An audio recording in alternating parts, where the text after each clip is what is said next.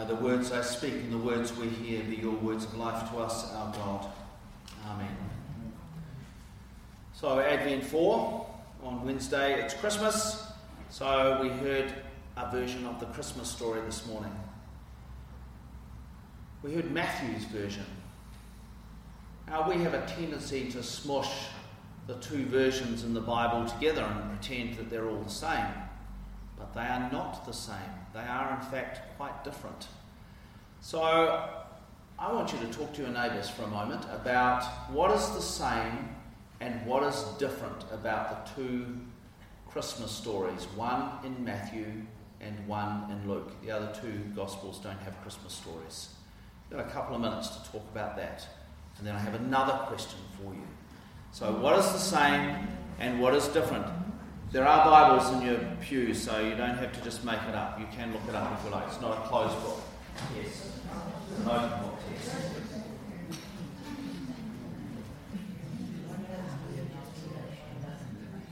And the follow-up question is, so what? So what? Well, I'll let you just think about the second question. We'll just kind of get what was the same and what was different. So we'll start off what was the same. What is the common elements between these two stories? Okay, Mary, Joseph, baby. Where did they have the baby?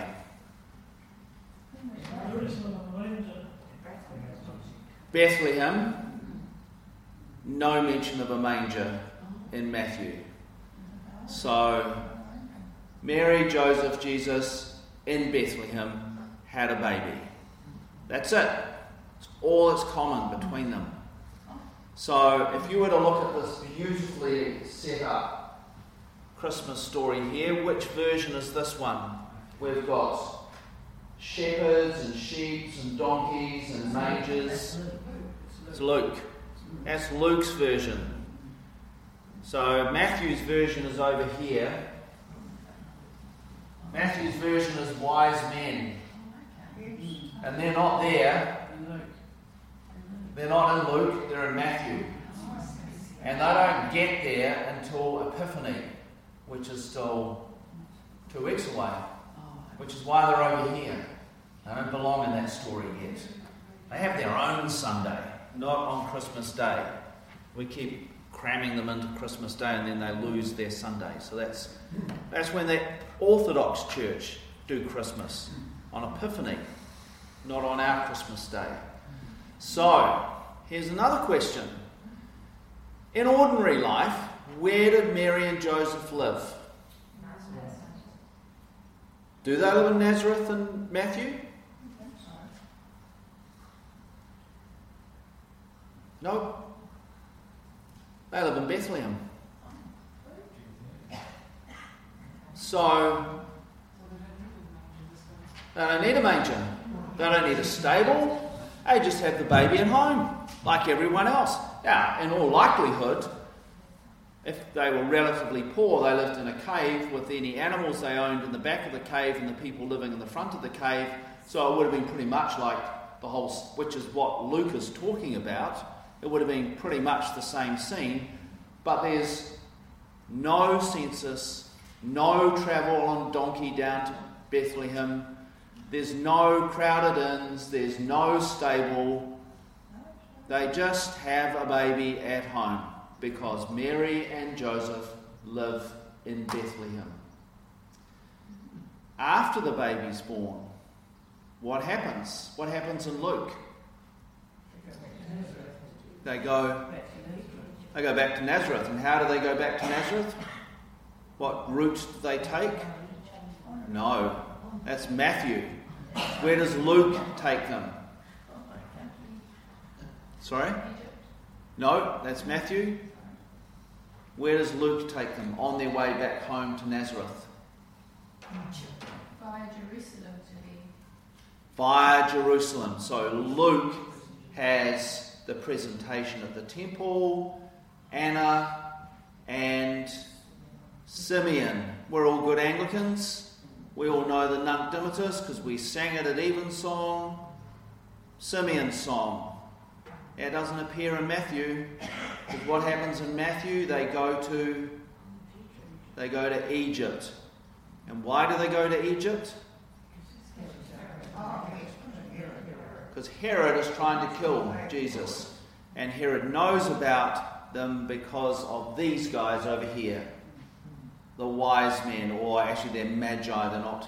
They're not wise men at all. They are astrologers. So a class of people within the Persian Empire. And they tell Herod about that. So they go to Egypt. And then, instead of going home, which is what Matthew talks about, them going home to Bethlehem, they go to Nazareth to avoid Herod Antipas. So the common elements are Mary, Joseph, Jesus born in Bethlehem, grew up in Nazareth. And everything apart from that is different. So in Matthew, so the last question, whose perspective does Matthew tell the story from? Joseph's. And whose perspective does Luke tell the story from? Mary. Very different stories. One told from Joseph's point of view, one told from Mary's point of view. So Luke has all the stuff about Elizabeth and the visitation to Elizabeth and Mary's song when she goes to visit her cousin Elizabeth. None of that is in Joseph because no relative of Joseph's. So it doesn't tell those stories. So they are entirely different stories. And in our world, we might be a little bit worried about that because in our world, truth is either something that happened or something that we can verify by scientific methodology. We are children of the Enlightenment. But the Enlightenment doesn't happen for another 1,500 years after this. So for most of history, and actually still around the world, truth is simply something that is true. And when I was doing philosophy, there was two categories of truth. There was a priori truth, something that is true, and a posteriori, something like that, truth, which I was never that very good at, the stuff that we determine is true through it happened or scientific methodology. So when we read the Gospels, we read them as, for this to be true, it had to happen this way, which is a little bit problematic because they keep telling two different stories. But actually, Luke and Matthew weren't interested in that. They were interested in a bigger truth. They were interested in the truth about Jesus. Like all the Gospel writers, they were writing a Gospel to tell us about who is Jesus and so what. And that's really what we've been doing in Advent. Who is Jesus? Who is the Christ of history? Who is the Christ of mystery? Who is the Christ of majesty? And we encounter that in the person of Jesus. And Matthew, so far, this Advent, has done that by talking about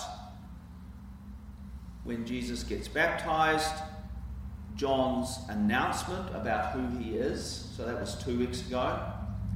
Last week we heard John's getting some doubts and he asks the question we're all invited to ask at Advent, are you the one or should we be looking for another? And Jesus responds by quoting pieces of Isaiah which talks about what he's been doing in the 8 chapters between then. So this is what Jesus does. The beginning of his gospel, I tucked in verse 17. If you're looking at your pew sheet, should go, but it starts at verse 18. So the first 17 verses are his whakapapa, his genealogy. So he's establishing who Jesus is through his genealogy. It's a different genealogy from Luke's genealogy. So they're doing different things because they're answering the question, who is Jesus and so what, differently. So they tell the story differently. Even the genealogies are different. So Matthew's goes back to Abraham. Can anyone remember where Luke's goes back to? Nope. Way before David. Who'd be a better place to start off with? Adam. who is, how does he describe him? Son of God. Son of God, Adam, son of God. We need to keep remembering that Son of God is a much bigger thing than just divine. It's used to all sorts of people. David is a son of God. He's not divine, so be careful how you use that phrase. So, through the whakapapa, through the genealogy. And then lastly, in the story we've heard today, he shows who Jesus is by one of his favourite lines. All this took place to fulfill what the Lord had spoken by the prophet. Now, Matthew does that all the time. Everything he's doing is trying to show that this was all foretold. And in doing so, he is trying to show how Jesus is a continuation with the bigger story. The other gospel writers do that in different ways, but this is Matthew's way of doing it. And so Matthew is doing this in a way by showing how Jesus is the new Moses. So where does Moses start off? Which part of the world? Moses started off in Egypt. So for Jesus to be the new Moses, somehow he has to get to Egypt. So he has him going to flee Herod, goes to Egypt, and then travels through the wilderness, just like Moses did, back to the promised land. He is the new Moses. That's the whole point of that part of the story. So let's have a look at this prophecy that Matthew is hinging this on. The prophecy we heard in Isaiah today, Isaiah 7. And if you've been paying attention, you would have noticed there are a few things that were different between what Matthew said and what was in our version of Isaiah, because Matthew was using the Septuagint, the Greek version of the Old Testament, and we use the Hebrew version. And so there is a significant difference in there. So let's talk about the story of Isaiah 7. In Isaiah 7, there was a king of the southern kingdom called Ahaz, and so he was the Lion of David, so he too gets called from the house of David, just like Joseph did. And to his north were the kingdom of Samaria, which is the 10 northern tribes, and Syria. And then further to the northeast was a new empire called the Assyrians. So that's different from the Syrians, because the Syrians don't have an A in front of it. So, and Samaria and Syria are worried about the Assyrians, and so they say to Ahaz, "Come and join us and form a coalition, and we will fight the Assyrians." But Ahaz says, "No, thank you very much. That sounds like a really bad idea." And so the Syrians and the Samaritans go, "Well, we need you to have any chance, so we're going to get rid of you. We're going to depose you." So they try to kill him, and then they send an army down to depose him. And he is in no position to fight that army. So he's a little bit worried about this. So he does a sneaky little deal. He goes off, sends off an emissaries to the Assyrians and says, "If you protect me, I will become a vassal king. Would that be a good idea?" And the Assyrians go, "We're up for that, thank you very much." Meanwhile, Isaiah comes to see Ahaz, and says, "O king, God is with us. You do not need to act out of fear. Trust God." And just so that we clearly have some doubts about that, you name any sign, no matter how large, and God will do that for you to show that you can trust God in this matter. And Ahaz, as we heard this morning, then pretends to be very pious and goes, no, who am I to test God? Actually, he's already done the deal with the Assyrians, so he doesn't need God's help. He's like, yeah, that'd be nice to have your help, but actually I've done a deal with the Assyrians, so thank you very much. Don't need your help. You can go now, thank you, oh crazy prophet. To which Isaiah knows exactly what's going on, and he says, well, you know what? you're going to get a sign anyway. And this is the sign: a young woman, not a virgin, a young woman will give birth to a son, and she will name him Emmanuel. God is with us. And before that child is 2, that's what all that stuff about knowing the difference between the good and the evil. I love those lines. 2 is when you knew the difference between the good and the evil. So before the child was 2, those 2 northern kingdoms that you're very worried about will be no more. The Assyrians will have ground them into the dust. And sure enough, a child was born, and before that child was 2, the Assyrians had come through and ground those 2 kingdoms into the dust. Samaria, no more, will never re-emerge. And then the Assyrians go, you know what? We quite like Jerusalem as well. So they come on down south. And it's like one of those game shows. Come on down, Assyria, take Jerusalem as well. So they get down there and they besiege the city. But before they can take the city, something happens back in Assyria, and the army has to return home. And they're safe. God is with us. What Isaiah had said had come to pass. But 100 years later, there was a new empire on the block, the Babylonians. The Assyrians had disappeared, and the Babylonians were in town. And they came through, and they did take Jerusalem. And eventually they destroyed Jerusalem and razed the temple. And all the leadership and all the scholars and the artisans were taken away to Babylon to serve the Babylonian Empire.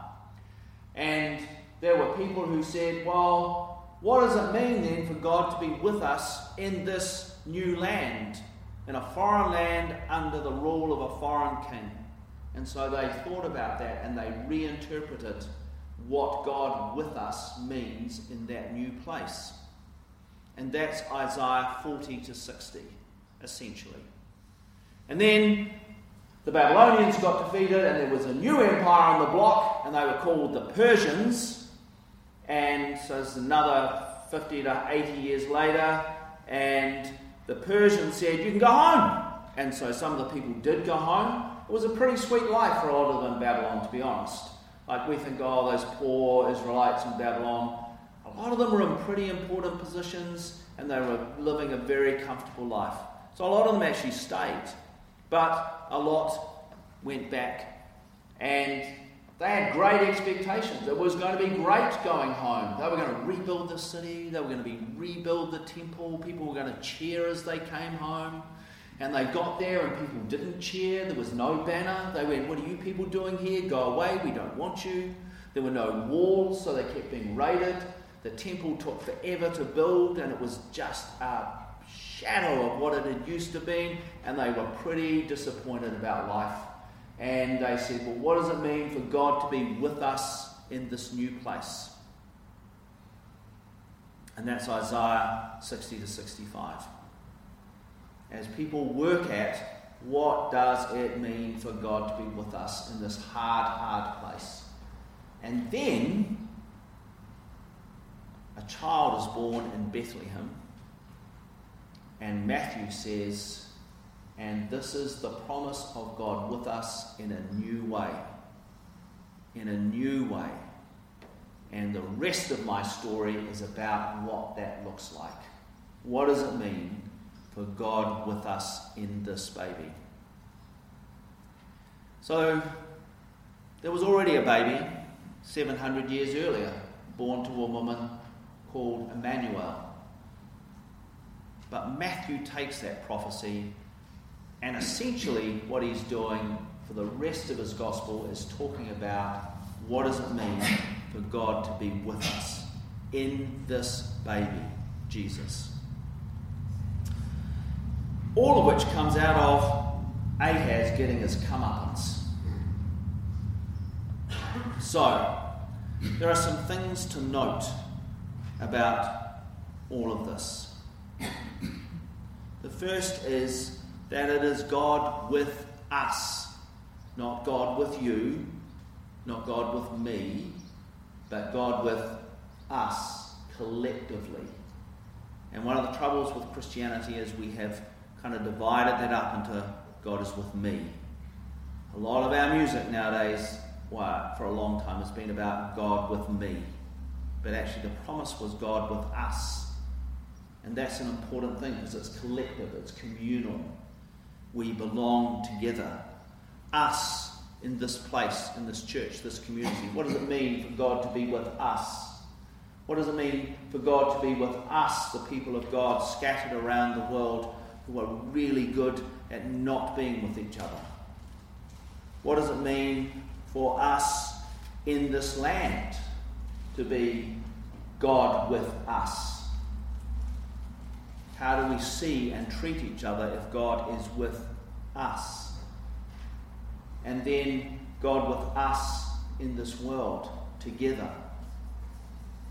God with us collectively. How do we live out God with us? Feels good. Sorry? Feels good. It feels good. So the second thing to note is that God with us doesn't mean that bad stuff won't happen. The exile happened and God was still with them. The return from exile was supposed to be amazing, but it wasn't, and God was still with them. And then the Romans came and God was still with them in this baby. And the temple was destroyed again and God was still with us. And here we are today. God is with us in the good and in the not so good. I remember a few years ago when I was spiritually directing someone, and she was talking about how some of her friends who were good Christians were going through a really hard time and were in a financial crisis. And she said, "I don't understand why God won't fix it." And I was like, why would God fix it? Because if you're a Christian, surely God will look after you. And I went, I'm pretty sure that's not what the Bible says. It does say, take up your cross and follow me. The promise was never that we were going to have an easy life. The promise was that God is with us in that life, no matter how easy or how hard. God is with us, offering peace, offering hope, offering joy, offering love, offering the strength to carry on, because God is with us. The third thing to note about God with us is that we are invited to not be like Ahaz.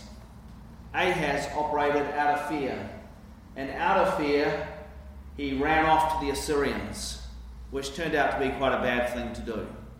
It was really bad for the Sumerians and the Syrians, who got smashed.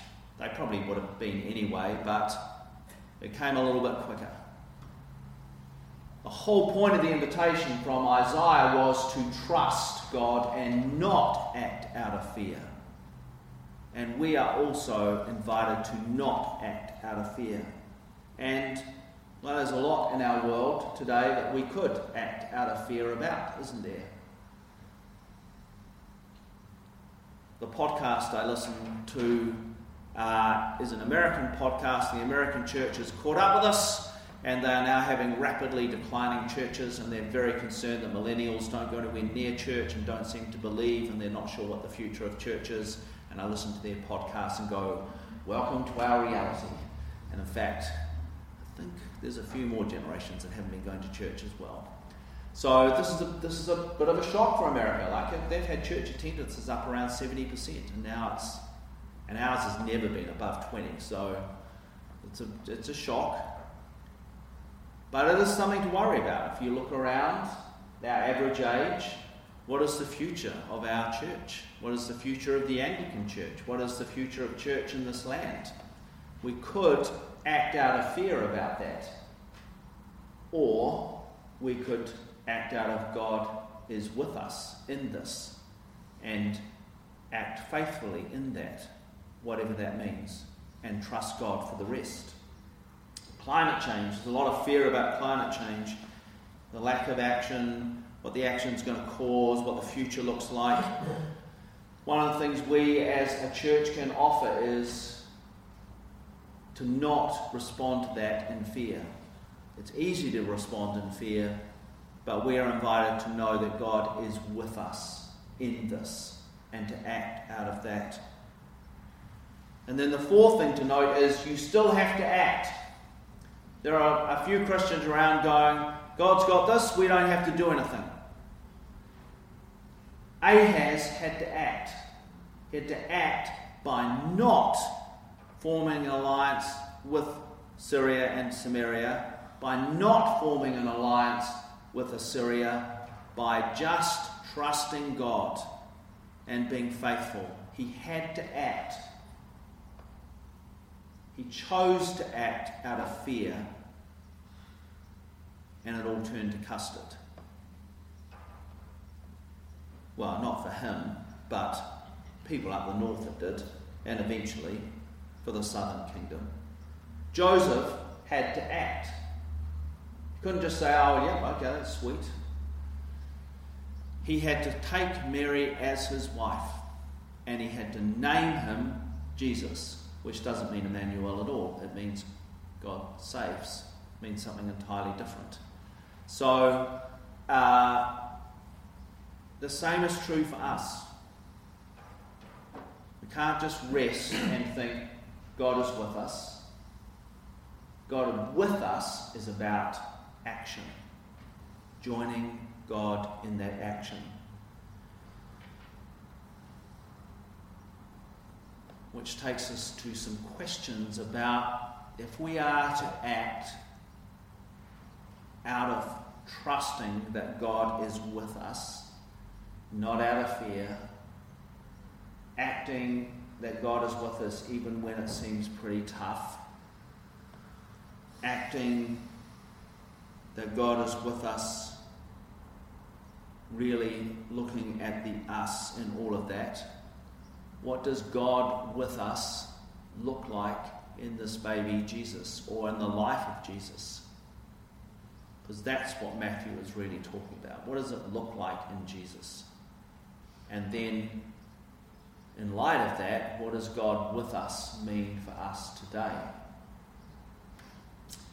So I'm going to finish with a little poem that I wrote, and then I'm going to invite you to, instead of a creed, to talk to your neighbour about what does God with us look like in Jesus, and what does God with us mean for us today as we approach Christmas.